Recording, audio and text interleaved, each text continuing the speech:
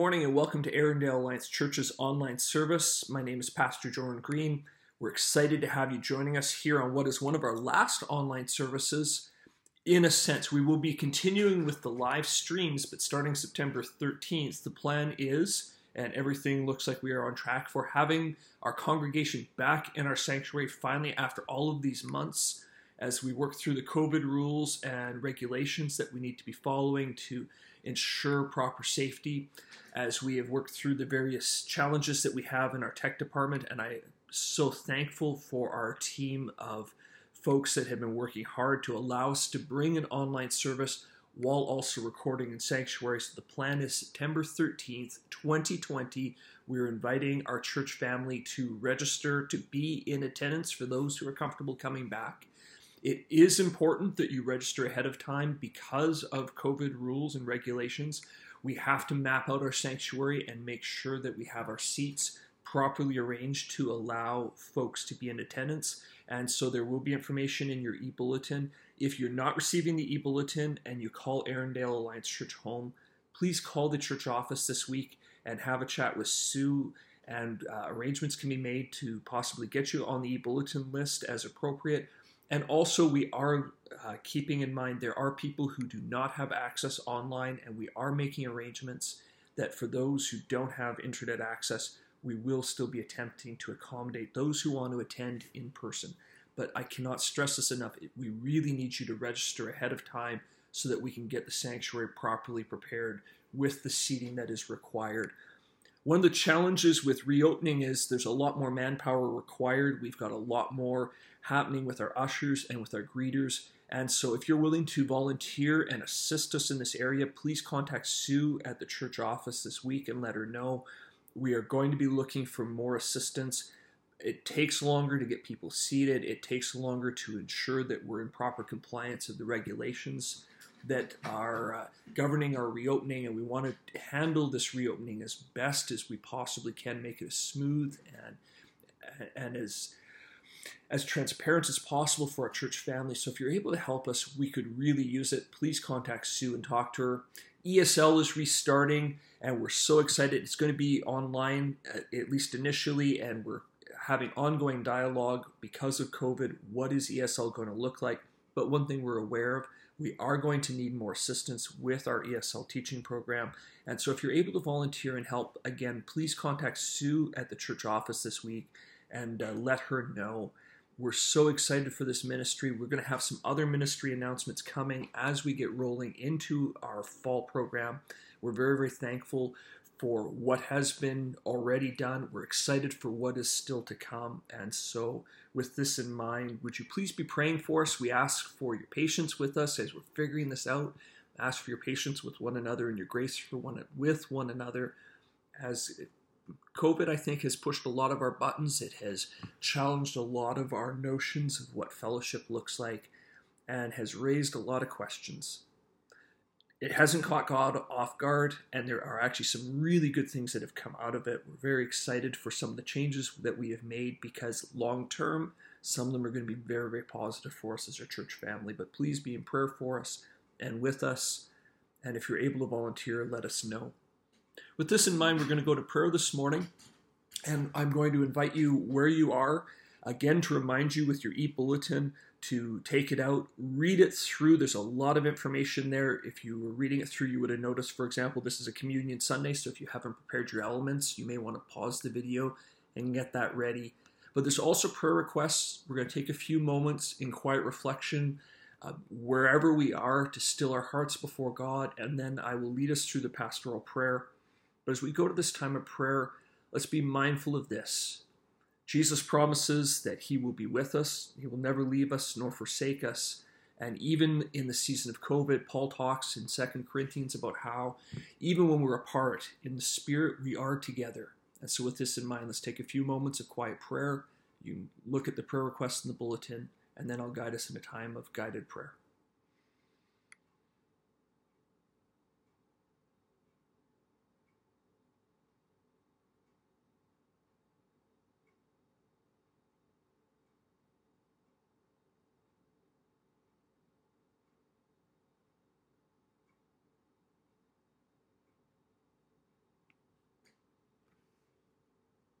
Holy God, we come before you this morning as a congregation with thankful hearts that you are our God and that you are at work. Lord, we thank you that situation and circumstance don't surprise you. We thank you that you know before it happens, that you have a plan, that you are always in control, and that your will is done. Father, we ask that your will would be done in our church as it is in heaven. Lord, we ask that you would continue your ministry, that you continue your leading and your guiding, that you continue to use us as a congregation to bless this city, to bless one another, to advance your kingdom. Father, we think of those who are watching the video this morning who've not called on your name, and we ask for a sense of conviction for their soul if they've not confessed with their mouth and believed in their heart that Jesus is Lord. Lord, we ask for wisdom to know how to minister to them. Give them courage to speak and say, I'm not a Christian. What does this Christian life look like? And for us who are believers, give us wisdom to know how to speak to them. Lord, we ask that you continue your sanctifying work in our souls, that as a church family we would continue to be made more and more into the image of Christ. We're scattered in various locations, and yet you say there's one body and there's one spirit, and we're joined together as one spirit, even if we're in different places. Thank you, Holy God. Lord, we look to you for wisdom for our fall ministries. We have so many questions of what we're going to be able to do, and so many questions of what we should do. Father, we lay our plans and our decisions at your feet, asking that you would guide us. Holy Spirit, would you show us what is honoring to you and what you would have us to do? Would you give wisdom to the elders? Would you give wisdom to the ministry leaders, that what we choose would be your choices for your glory? We seek to expand your kingdom. We seek to honor you and bring praise to you in what we say and what we do. May it be so, Holy God. We lay these things at your feet, asking that you continue to use us as a church as you have for years. We are your people, and you are our God. May it be reflected in what we say and what we do. We commit the reopening to you and trust the technical details with so much thankfulness. We've come so far. Thank you for the many who have sacrificed so much and have worked so hard. Would you bless them, Holy God? And Father, this morning we think of the Regina churches that we're in fellowship with. We think of the Regina Filipino Church and Rockbridge and the Good News Chapel, these churches that are your churches just as we are your church. And we pray a blessing over them, their leadership. Would you protect them? Lord, would you use them in the community that you have called them to?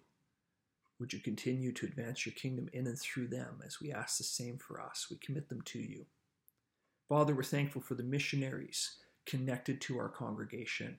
We thank you for Abe and Leela and the ministry that you have placed them in India, even though they're here in Saskatoon and ministering and supporting that ministry of hospitals in India. Father, thank you for that work that you have granted to them. Lord, we commit that work to you. We know that with COVID on, there are significant challenges for that hospital network. We know that the poor are suffering. Father, we lift them before you, asking for your mercy, asking for your grace. We ask that you would provide the funds that they need. We ask that you protect the staff that are involved. And Lord, would you start a new revival there in those regions of India? Holy Spirit, would you tug on hearts? Would you reveal truth in a new way that people would hear and would respond? And would you start a revival there that would spread from town to town and village to village and person to person and spill beyond the borders of India?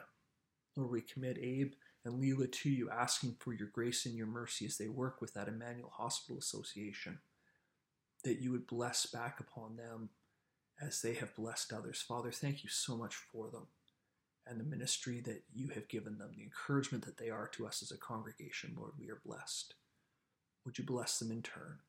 We think of Heather and her family as they minister in Mexico and commit them to you. And Father, they're working with these young leaders, these church leaders who are in turn working with others.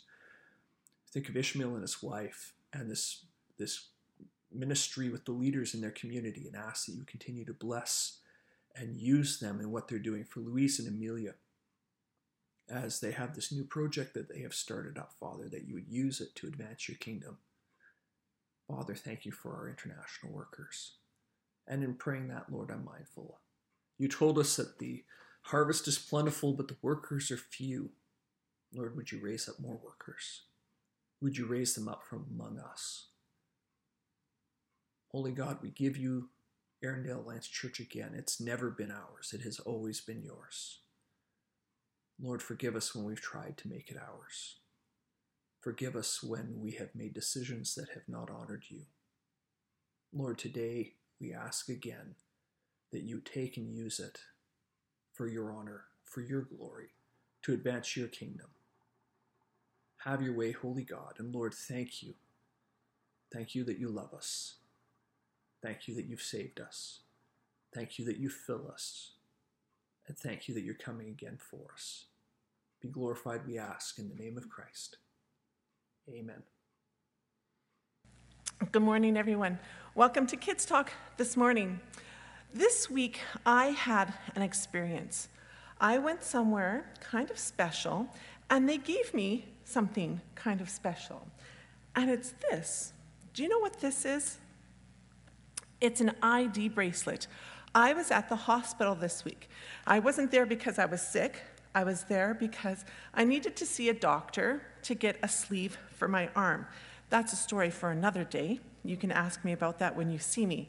But as they were giving me the bracelet, I was thinking, why do I have to come in and get this bracelet every time I come to the hospital? Well, they give me the bracelet so that they know that I belong in the hospital and that they know which doctor belongs to me and which doctor I'm supposed to see and where I'm supposed to be and all of those types of good things. So they identify me with this bracelet. Now, I'm sure each of you also had a bracelet like this at one time, and that was when you were born. Babies are given an ID bracelet like this too, so that the doctors know who that baby belongs to, so that they know who your mom and who your dad is. And so we have these identifiers. They give these bracelets so that they know who we belong to.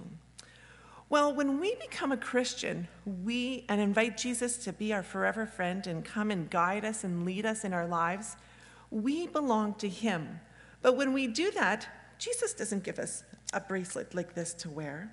Some of us choose to wear a necklace that might have a cross, that people can recognize us as a Christian or something like that. But that's not something that Jesus requires us to wear, and it's not something that Jesus gives us to wear. It's something that we choose to wear. So how do people know then that we're Christians? How do they know that we belong to Jesus? They're supposed to be able to know by the way that we act. So do you act in a way that people would know that you belong to Jesus? Do you love people? Are you kind and generous? Do you have the fruits of the Spirit in your life? Are you patient and joyful and all of those other things? So Jesus asks us to love others just as much as he loves us. And that's a whole lot. And that's an easy thing for Jesus to do because he's God. He's Jesus. It's easy for Jesus to love. That's who he is. Sometimes, though, that's a little bit more difficult for us. So does it mean that we have to love that kid in our class who's mean to everybody, who's not so kind? Yes, we have to love that kid too. What about that neighbor that comes over and borrows things from us and doesn't return things? Do we have to love that neighbor too? Yes, we do have to love that neighbor too. We have to love everybody, and we are supposed to love them in a way that other people can see that we're different from everybody else. So I want to challenge you this week, or encourage you this week, to think of ways that you can show love to your neighbors, to your friends, even to our families. And that would be to love them in a way that Jesus loves them, so that others will know that we belong to Jesus as well. And I have a Bible verse for you, and it comes from 1 John chapter 3, verses 18 and 19. And it says this: "Little children, let us stop saying we love people. Let us really love them and show it by our actions. Then we will know for sure by our actions that we are on God's side." So people will know who we are and who we belong to when we show it by our actions and not just our words. Let's pray. Heavenly Father, we just thank you for Jesus and thank you for sending him to die on the cross, and thank you for showing us so much love to us each and every day. Thank you for the good things that you give us, and thank you that we have the choice to love you, and help us to do that and help us to show our love to others so that they would know that we belong to you and that we are different, and just help us to love each other the way that you love us. And we pray in Jesus' holy name, amen. Thank you.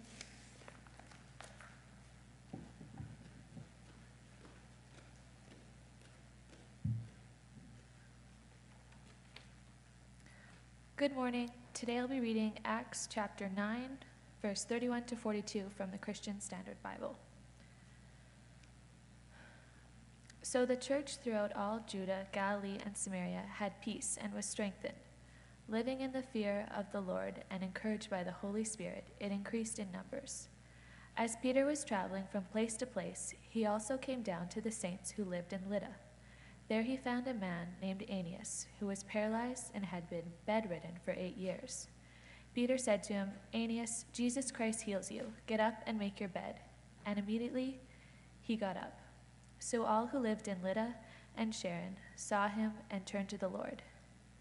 In Joppa there was a disciple named Tabitha, which is translated Dorcas. She was always doing good works and acts of charity. About that time she became sick and died. After washing her, they placed her in a room upstairs. Since Lydda was near Joppa, the disciples heard that Peter was there and sent 2 men to him, who urged him, "Don't delay in coming with us." Peter got up and went with him. When they arrived, they led him to the room upstairs, and all the widows approached him, weeping and showing the robes and clothes that Dorcas had made while she was with them. Peter sent them all out of the room. He knelt down, prayed, and turning towards the body said, "Tabitha, get up." She opened her eyes, saw Peter, and sat up. He gave her his hand and helped her stand. They called the saints and the widows and presented her alive. This became known throughout Joppa, and many believed in the Lord.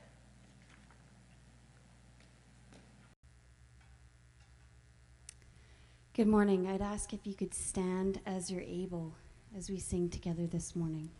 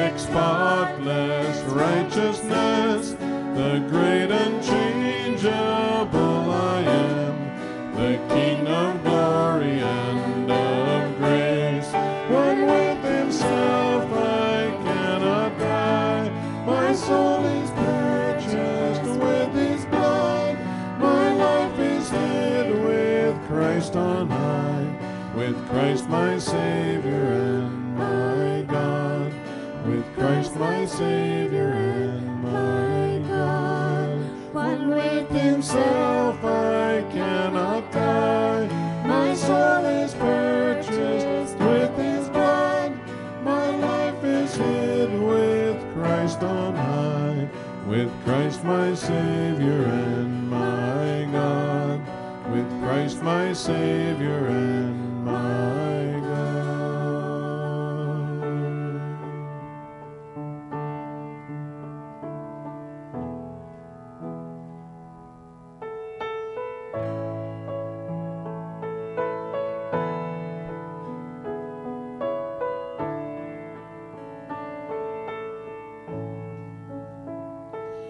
Great the chasm that lay between us, how high the mountain I could not climb. In desperation I turned to heaven and spoke your name into the night.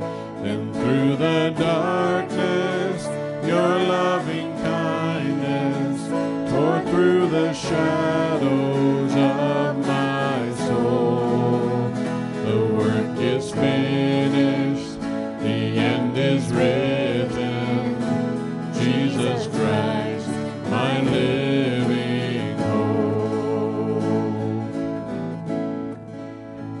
Who could imagine so great a mercy? What heart could fathom such boundless grace? The God of ages stepped down from glory to wear my sin and bear my shame. The cross has spoken, I am forgiven. The King of Kings calls me his own. Beautiful Savior, I'm yours forever. Jesus Christ, my living hope. Hallelujah, praise the one who set me free. Hallelujah, death has lost its grip on me. You have broken every chain. There's salvation in your name, Jesus Christ, my living hope. Then came the morning that sealed the promise. Your buried body began to breathe. Out of the silence, the roaring lion declared the grave has no claim on me. Then came the morning that sealed the promise. Your buried body began to breathe. Out of the silence, the roaring lion declared the grave has no claim on me. Jesus, yours is the victory. Hallelujah, praise the one who set me free. Hallelujah, death has lost its grip on me. You have broken every chain. There's salvation in your name, Jesus Christ, my living hope. Hallelujah, praise the one who set me free. Hallelujah, death has lost its grip on me. You have broken every chain. There's salvation in your name, Jesus Christ, my living hope. Jesus Christ, my living hope. Oh God, you are my living hope.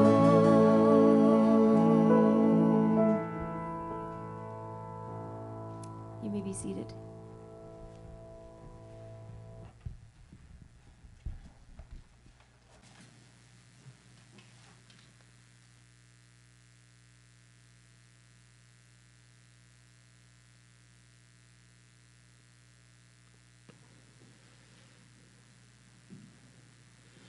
Good morning, and welcome to our time in the Word together. My name is Pastor Joran Green. I'm the lead pastor here at Arendelle Alliance Church. For those of you I've not yet met in person, and with COVID, it might still be a little while. Please be patient with us, but we are finding opportunities and ways to connect. We're thankful for that. Thank you for worshiping with us this week. If you've got your Bibles handy, I'm going to invite you to turn with me to Acts chapter 9, and we're going to begin where Pastor Matt left off last week. Last week, Pastor Matt took us through the conversion experience of Saul, who's on the road to Damascus. He is going Christian hunting. He has the papers in his hand. He is going from house to house, dragging Christians off. He's arresting them. Of course, he tells us later on by his own words that he exceeded many of the young men of his day in his zealousness. And we see this because the Sanhedrin, the ruling council, and the high priest are willing to let him go and be their, for want of a better way to put it, their hatchet man. He's the one who's going and hunting down these Christians. And it is on the road to Damascus where he has that face-to-face encounter with the resurrected Jesus Christ. And that's where we pick up the story this week. And as we turn there, would you bow with me in prayer? Gracious God, we ask that you meet us this morning. Holy Spirit, would you come and instruct our hearts? Thank you for your word. And as we gather around it, may we be changed. Would you speak to us and guide us in it, we ask in the name of Christ. Amen. The story picks up in the middle part of Acts chapter 9 with a typical kind of narrative thing that Luke does. Luke is a master storyteller in both the Gospel of Luke and in the book of Acts. He'll introduce us to a character like he does with Saul, and then Saul will step back for a while. We've already met Joseph, also known as Barnabas. Haven't heard a whole lot from him. We'll come back to him.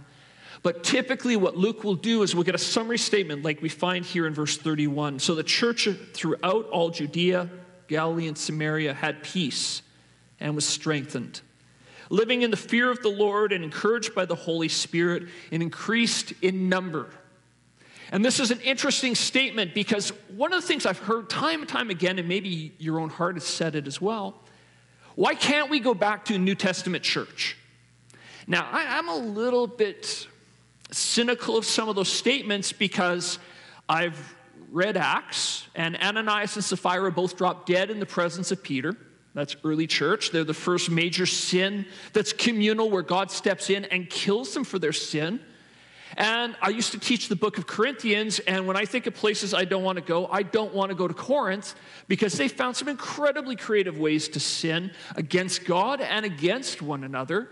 And Paul spends basically 2 letters saying, this is sin, and this is sin, and this is sin, and we need to address these issues. However, in verse 31 here, we do get one of those portraits that I think we need to camp on as we consider becoming a New Testament church, because we have a summary statement here of what has gone on. We've had turmoil, we've had upheaval, we've had Peter, James, John, the rest of the apostles have been flogged by the Sanhedrin. Stephen has been killed. Saul was on a mission to hunt down Christians and has been stopped by Jesus Christ himself. And Luke drops in a summary statement here in verse 31 that is so fascinating to me. The church had peace and was strengthened. And don't miss 2 key aspects that are happening here in this pause. And really this last half of chapter 9 is actually really happy peace. And we're actually headed to some mind-blowingly good days. I love chapter 10, and Glenn Reimer's going to come next week. He's going to present chapter 10. It's a turning point in all of human history.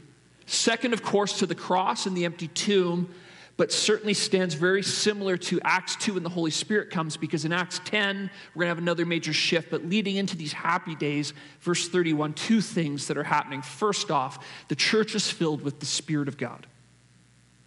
If we were to follow through the New Testament, there's a strong emphasis as disciples of Jesus Christ, we must be indwelled with the Spirit of God. This is a gift of God. We don't earn it. We don't do anything to keep it. We can dialogue around what happens when I sin, and can I dull the work of the Spirit in my life? Can I reject the work of the Spirit? There's some complicated discipleship questions we need to ask. But first and foremost is this clear statement. They're encouraged by the Holy Spirit. The early church, and in fact the church through all ages, is first and foremost marked as the people who are filled with the Spirit of God. It's the deposit guaranteeing our inheritance, to use the words of Paul from Corinthians. We must be filled with the Spirit. Of course, it begs the question, what if I don't have the Spirit? Have you asked? Second key component that we see here in verse 31, for this idealistic time as the church is doing well, the second thing that we see, a healthy church is a growing church. Organisms grow, and there's been comment made often drawing that parallel between the church and an organism, and how as biological things grow as they are healthy, the church must grow as it's healthy. And I think this is true, and we need to be careful. I'm not talking a corporate model here. And I think I've tracked Apple, for example. I'm sorry, I'm a Mac guy and an Apple guy, and I know some of you are Android people, but I think we can still be friends, maybe. Insert your own Calgary Flames or Montreal Canadiens joke here. Wow, I don't even know where that came from. Moving on. What was I even talking about? Wow. The church is a growing entity. Thank you. I have a t-shirt that says, I don't have ADD, I'm just, oh look, a squirrel. Makes a little more sense now, doesn't it? The church is a growing entity. I follow Apple shares. Apple shares have closed at, I think, almost $500 a share now.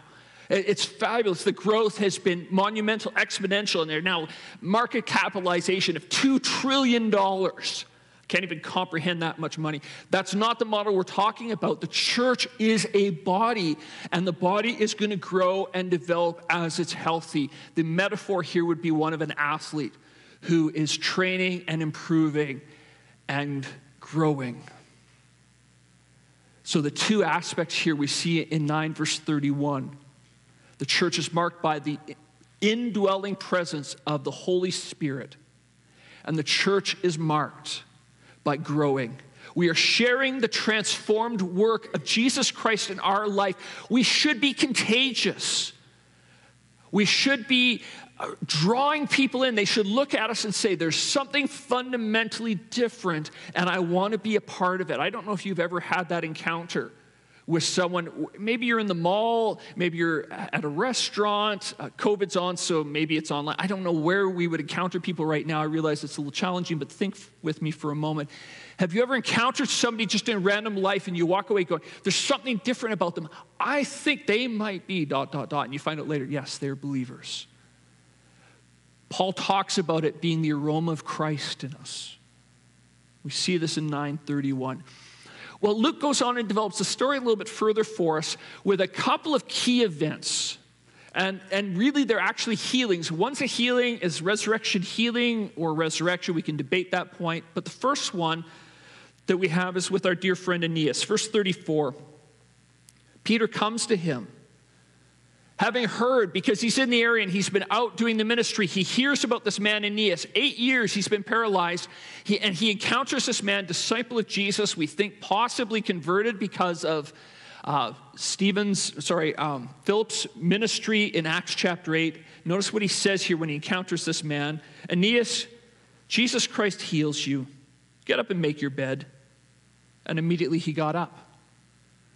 And it really is reminiscent of that one time where the paralyzed man, he's on a cot, and his 4 friends take him. They cut a hole in the roof because they couldn't get to Jesus because the crowds were so pressing in. So they cut the hole in the roof of some other guy's house. They lower him down, and what does Jesus say? Your sins are forgiven. And everyone's offended. And they said, so you know the Son of Man has authority on earth to forgive sin. Take up your mat and go home. And the lame man takes up his bed and goes home. And it's actually very, very parallel. And it reminds us, Jesus said, when the Holy Spirit comes, you will do greater miracles than I did. You will do the miracles I did, and you will do more. Stay in Jerusalem. You need the Spirit, not just for the miracles, but for that transforming, cleansing, empowering work that your soul needs. Here's the interesting thing. For all that power that Peter has now, he just told this guy to get up. That's just a byproduct of the work of the Spirit molding and shaping Peter into the image of Jesus Christ. We use the language of sanctification, the process of becoming holy. Actually, sanctification has two sides. I am declared holy in Christ Jesus, but by the work of the Spirit, I'm becoming holy. And what we see here is just the outflow. If Peter's able to do miracles like that, how much greater the new life that is in the soul of Peter. Aeneas, get up. 8 years this man has been paralyzed. 8 years, not able to walk. No modern medicine, no wheelchairs, no social support system. 8 years, get up. And immediately he got up. Notice what happens in verse 35. So all who lived in Lydda and Sharon saw him and turned to the Lord. And again, we have a miracle happening, not just for the sake of this man. Aeneas needed the healing. But again, just like what we see with that lame man at the beautiful gate, back in Acts chapter 3, the miracle's great for them, but there's way more going on. Aeneas, get up. That becomes a visual clue that what Peter is teaching, the power at work in Peter, the gospel he is teaching is legitimized because they see this power and they know no one else has it. The miracle serves as a mark of the authority and authenticating, as it were, of the power that is now at work in Peter. Jesus in his own ministry had something like this happen. At one point, the scribes and the Pharisees come to him and they say, "Teacher, we want to see a miracle." I always think this is a stupid request because he's been healing the sick and doing all kinds of miracles already, but they want another miracle because the miracles demonstrate where the power is. Because the gospel is not a matter of words, but power. And what's the core of that power? It is the Spirit of God. It is God working in and through us, molding and transforming us, and he spills out of us to the world around us. Beautiful, beautiful image. That sanctifying, transforming work in my soul spills out to those around me. Well, Luke continues the story where we have the church now doing really well. It's growing in numbers, and the Spirit is working. We see this example of Peter as he is in one region, and we're now roughly, what would it be, north and west of Jerusalem, but we're still primarily in Jewish territory, though the story is shortly going to take a major turn in the book of Acts, and we're going to leave Judea and Samaria because we have to go to the ends of the earth, but we're still in Jewish territory.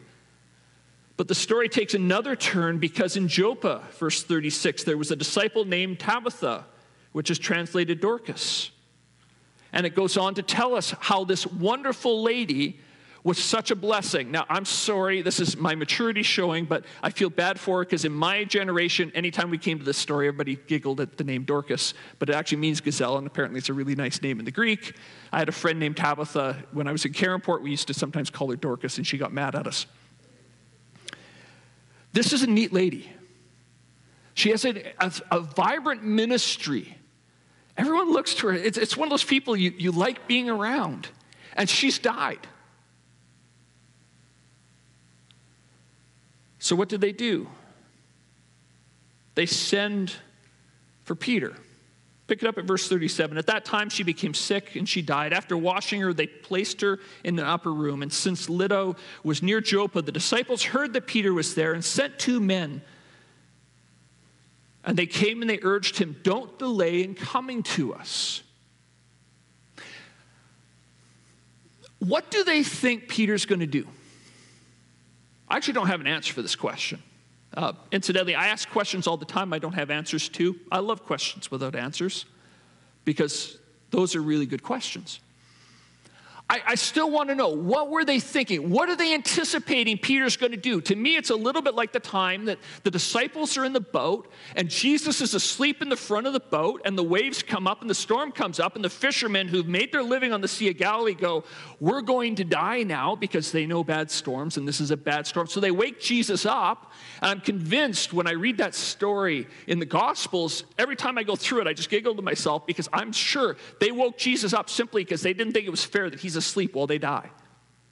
Because he kind of looks around and he's like, oh, you have little faith. He rebukes the wind and the waves, and it's almost like anticlimactic. He goes back to sleep and the storm stops and the disciples go, who are we following? They didn't know he was going to stop the storm. I kind of wonder, when they send for Peter, are they wanting a nice funeral, or do they just maybe hold out the hope of resurrection? Luke doesn't tell us. And the text doesn't make it clear. I think Luke actually leaves it deliberately ambiguous for us, because I suspect there's a whole pile of emotions all crashing together at this moment as this dearly loved woman has passed away. And Peter, the leader of the church, is in the area. Let's send for Peter. Maybe a miracle will happen. And if not, we have the leader of the church who can come and mourn with us. We're just not told. Did they anticipate that something special would happen here? We don't know. But of course, Peter agrees to come. The two cities aren't that far apart. They're probably towns at this point. So he goes.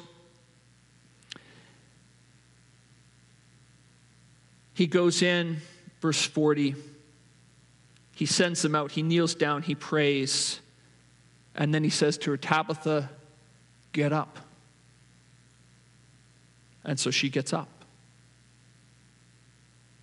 Verse 41, he gave her his hand and helped her to stand up. He called the saints and the widows and presented her alive. It's a beautiful portrait of God's care and concern, not just for this woman, but for that church community there in Joppa, as this woman was contributing significantly to the ministry of the church. And again, we're in ideal times here. When we talk about going back to the New Testament church, frankly, this interlude here between major world-changing events, the conversion of Saul and the conversion of Cornelius, is a really fun time to be in as we see the church growing and expanding. And just as Aeneas' healing becomes a touch point for the community to see and hear the gospel and know the truth of it, the raising from the dead of Tabitha, also known as Dorcas, is a touch point for the community to go, there is power in what Peter's teaching, therefore there must be truth in what Peter's teaching, therefore we will hear the word of the gospel, we will respond to this idea that Jesus Christ is the Son of God, he died for our sins, he's raised again, and in him our hope can be put for eternity.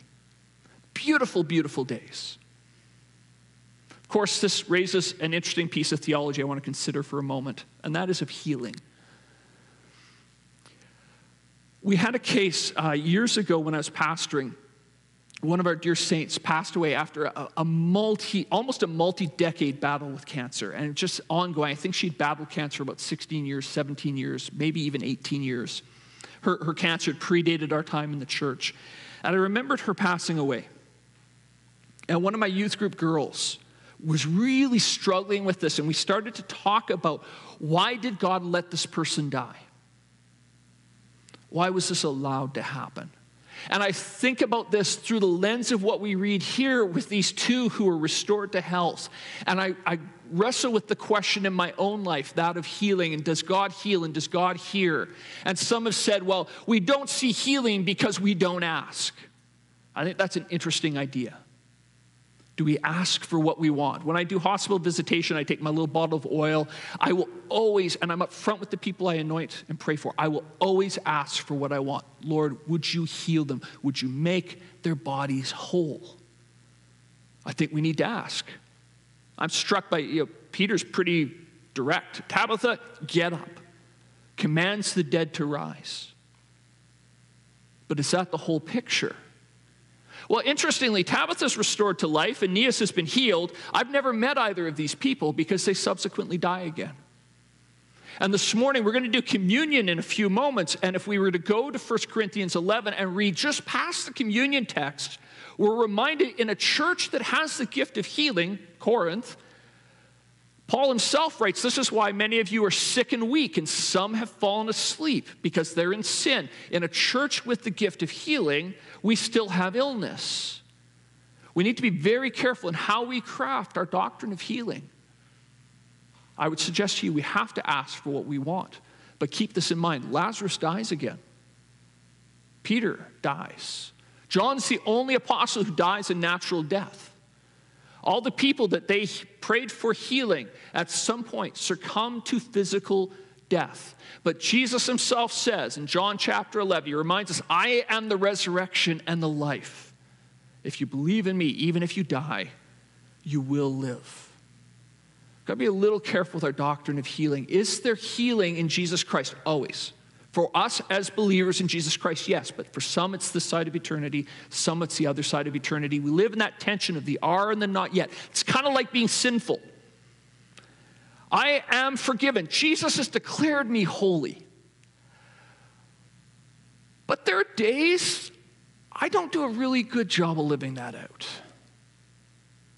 And I suspect there's days where your soul kind of despairs of your personal holiness. It doesn't change the truth. I live in that tension. I am holy and I'm becoming holy. Sanctification. Jesus Christ says, you are my child, my blood covers you. When I see my holiness and my righteousness to God the Father. That's what he perceives, but I'm in process of becoming holy. When will that process end? I've had some try and tell me you can be holy on this side of eternity. Interestingly, most of my mentors are in their 70s and 80s. And most of my mentors have talked very, very bluntly about how aware they are of their sin. That's encouraging and depressing all at the same time.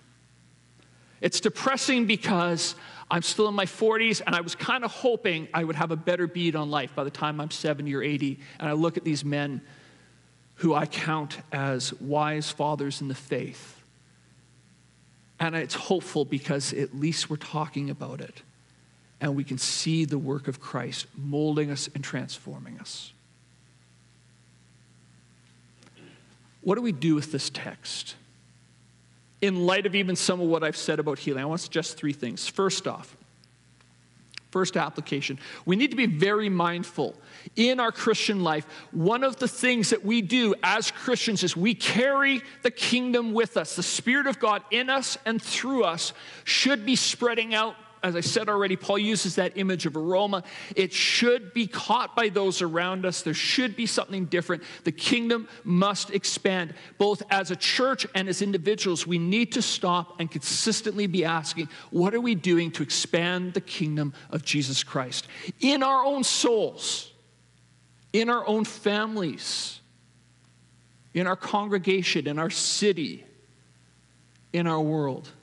The church must expand, and Jesus Christ has seen fit that we are to be the hands and feet that are going to take the kingdom out. We are the body of Christ together, and that body needs to be growing. On a personal level, this causes me pause because I stop and I think, well, what am I excited about? What do I talk about? When I meet new people, what am I concerned about with them?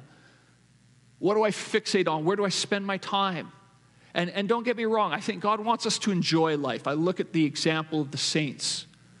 I look at the example of the Old Testament patriarchs. God has given us a beautiful world to be enjoyed and embraced. But it is for the glory of God. What are we doing as a church? Where are we being intentional in how we're reaching out to our community? Where are we being intentional in empowering one another to reach out into our community? What are we doing for missions? The church must grow. The kingdom of Christ needs to be growing. We are part of it. God is going to do it with us or without us. I kind of like to be along for the ride. Because my experience with God, when you're along for the ride with God and you're walking in the fullness of what he has for you, you're not in control. You don't always get what you want. Things don't turn out the way you expect. And that's a good thing because, well, can you imagine what would happen if you got everything that you ever asked for from God? That's why Jesus, when he taught us to pray, said, your kingdom come. Your will be done. Second thing, the Holy Spirit's work in us and through us. I love this interlude where we're reminded that as Christians, the Holy Spirit is intrinsic to our very identity as believers. Why can Peter perform miracles? The Spirit of God in him and through him. How does the church grow and expand? It's the Spirit of God in the church and through the church. I'm sorry, I don't know enough to bring people to a saving knowledge of Jesus Christ, and probably you don't either. But the Spirit of God takes what we bring and empowers it and transforms it and uses it for his glory. The Spirit of God takes me, a broken and sinful man, and makes me something new. Think about who Peter was in the Gospels. Think about it for a moment. I love calling him the attention deficit disciple. And maybe I identify with him my whole, oh, look, it's a squirrel, because Peter gets one answer right in the Gospels. He's answering questions he doesn't even understand. I'm just right now in Matthew chapter 14. Jesus is walking on the water, and Peter goes like, can I come out to the water and meet you? And Jesus says, come on out. Peter does great until he stops and actually thinks about what he's doing. Then he starts to drown. I wonder if Jesus had a straight face, or if he was starting to crack up a little bit when he had to reach down and pull Peter out of the water. That's the same Peter we meet here, who can look at a dead woman and say, Tabitha, get up. Who can look at Aeneas and say, Jesus Christ heals you. Pick up your mat. This transforming work of the Spirit is the transforming work in you and in me. And we are called to live in the fullness of this. And this is a sermon for another day. Go spend some time in Galatians chapter 5. Go spend some time in Jesus' high priestly prayer in John's gospel in those later teen chapters. This transforming work of the Spirit to empower and make us new and make us holy. And when it spills out in power, that's great. But first and foremost, it's that new life, that deposit guaranteeing our inheritance to come. Our third so what? There is this very clear concern God shows for us in Acts chapter 9. I don't know if you caught this. But God actually is concerned for his church. And we see this in the first part of chapter 9 that Pastor Matt preached on last week. Saul, Saul, why are you persecuting me? Jesus takes us personally. I love that.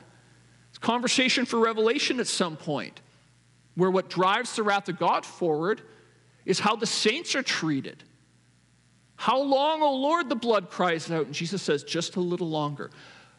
Christ is concerned for us. And we see it in very visible ways here as this healing takes place, as the restoration to life takes place. It's not just a concern for Aeneas, not just a concern for Tabitha, but a concern for those church communities there and the encouragement that that woman brought, and presumably Aeneas was well connected as well. But also the concern for the lost, because those miracles serve as that flag, that marker to the community. Hey, look, this gospel Peter is preaching is true. Jesus Christ died for our sins. He is the Son of God. In him is life. In him is eternal life and forgiveness. I love these moments in Acts where we're reminded that the mundane things of life, sometimes we get so spiritual and we think, well, does God really care about my physical well-being? Yes, he does. Does he allow sickness? Yes, he does. Sometimes it's discipline. Sometimes it's purifying. Paul and his thorn in the flesh. Job and what he experiences. Aeneas, there's no indication here Aeneas is in sin. Tabitha, there's no indication why she died. She's obviously a holy lady. As human beings, sickness and death are part of life. But God is concerned for us and sees us. And while our plan and his plan may not always be the same, it doesn't mean he doesn't care. Jesus himself reminds us of how much the Father cares. Even the numbers on your head, even the hairs on your head are numbered. The kingdom is growing. The Spirit is at work in us and through us. and God is concerned for our lives. And I want to consider this as we now shift to communion.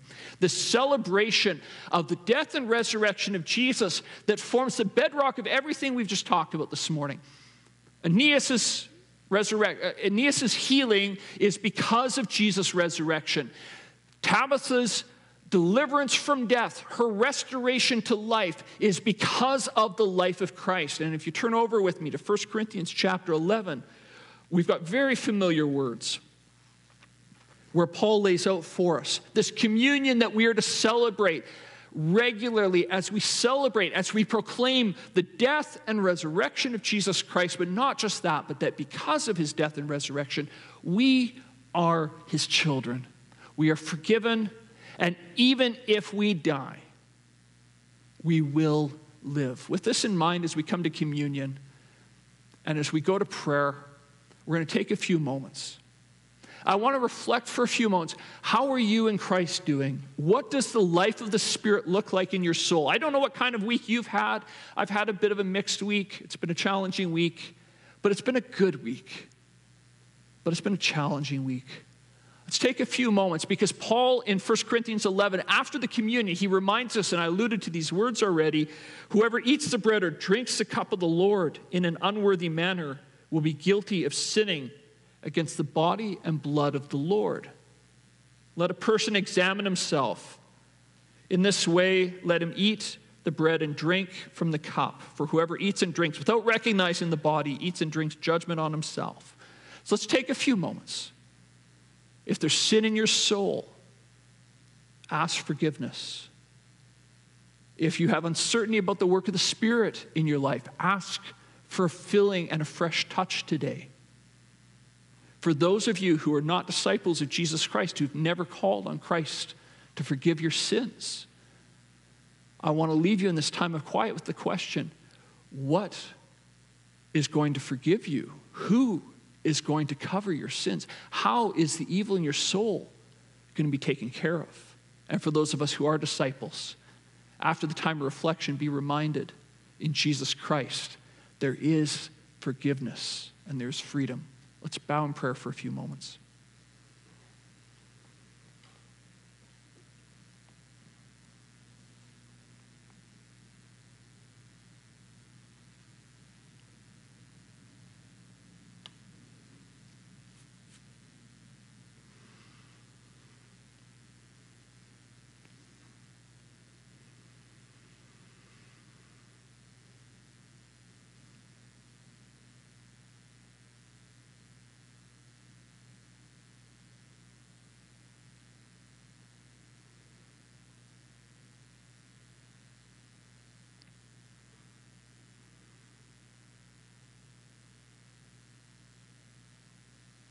Holy God, we come before you as your people. Holy Spirit, would you fill your people afresh today? Would you cleanse us? Would you convict us? Would you encourage us? Would you transform us in the image of Christ? And Holy God, for those who have not called on you, who are not your children, who are not filled with your Spirit, Holy Spirit, would you lay conviction heavy upon their hearts in this time of communion, that we are celebrating something that they are kept from. Holy Spirit, as we come to communion, would you remind us of Christ? Lord Jesus, thank you for your death on the cross. Thank you for your work so many years ago. Father God, thank you for giving us your Son to die for our sins, that we might be cleansed. Lord, we thank you for your word today, the reminder of the blessing of the church, the reminder that the church has not changed, but that you still care for us, that you still fill us, that you still use us to advance your kingdom. As we come to this time of communion, would you give us hearts to celebrate the truth of who you are and what you've done for us? In the name of Christ, amen.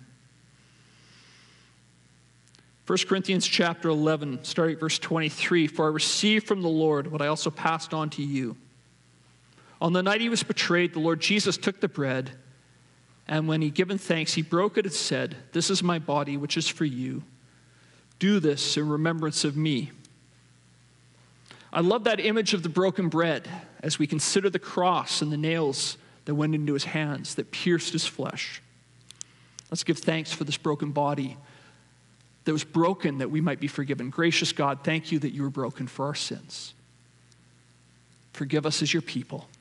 Cleanse us and use us as we celebrate your forgiveness. Use us as we celebrate being your people and celebrate your imminent return. Your will be done. Your kingdom come. Be glorified in and through us, we ask in the name of Christ. Amen. The body of Christ broken for us. Let us partake together.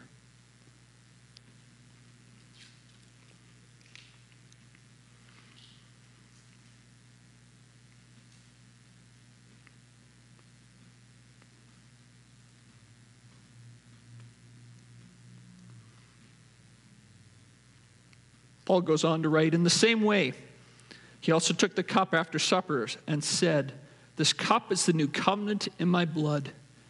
Do this as often as you drink it in remembrance of me. For when you eat this bread and drink this cup, you proclaim the Lord's death until he comes. The blood of Christ. Let us pray together. Gracious God, thank you that your blood covers our sin. You said that there needs to be a shedding of blood for the forgiveness of sin, and rather than demand ours and condemn us to a Christless eternity in hell, that instead your blood was shed that we might be forgiven. Thank you for that which we can never repay. Praise be to you. Amen. The blood of Christ shed for us.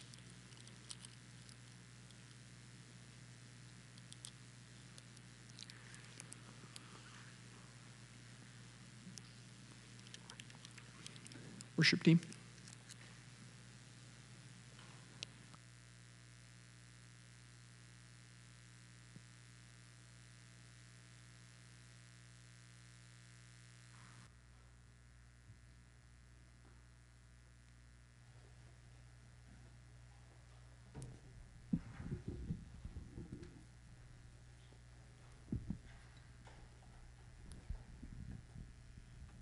Please stand as we sing this final song together.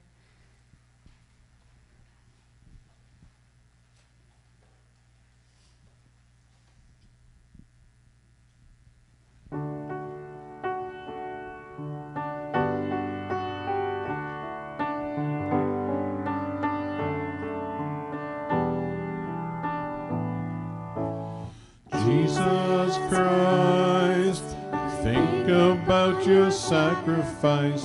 You became nothing, poured out to death.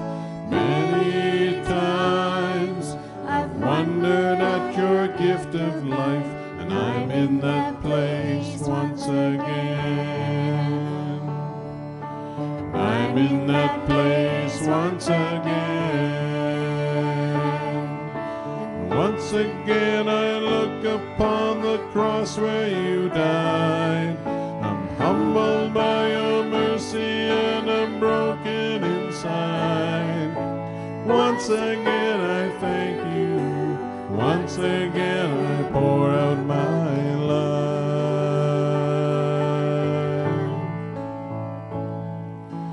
Now you are exalted to the highest place, King of the heavens, where one day I'll bow. But for now, I marvel at this saving grace, and I'm full of praise once again. I'm full of praise once again. Once again I look upon the cross where you died. Humbled by your mercy and I'm broken inside. Once again I thank you. Once again I pour out my life.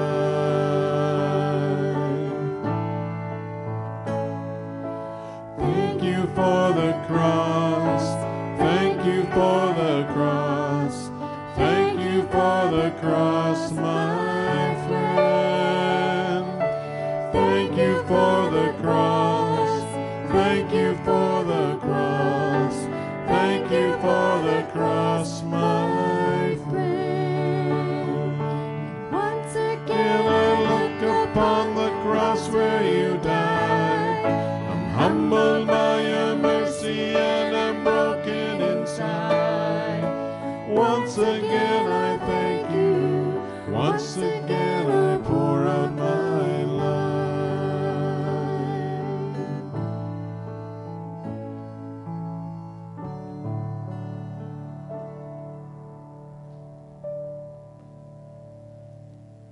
Thank you, worship team.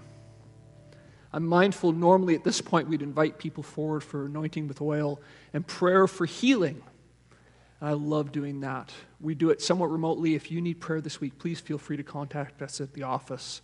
As I say, I will always ask for what I want. And God in His wisdom and His mercy gives us what we need. And that is difficult, and it is challenging, and it is a blessing, and God is good. Leave you with these words. May the Lord bless you and protect you. May the Lord make His face to shine on you and be gracious to you. May the Lord look with favor on you and give you peace. God bless you this week. We are dismissed. Go in the power of the Spirit. God is good. Amen. You may have a seat.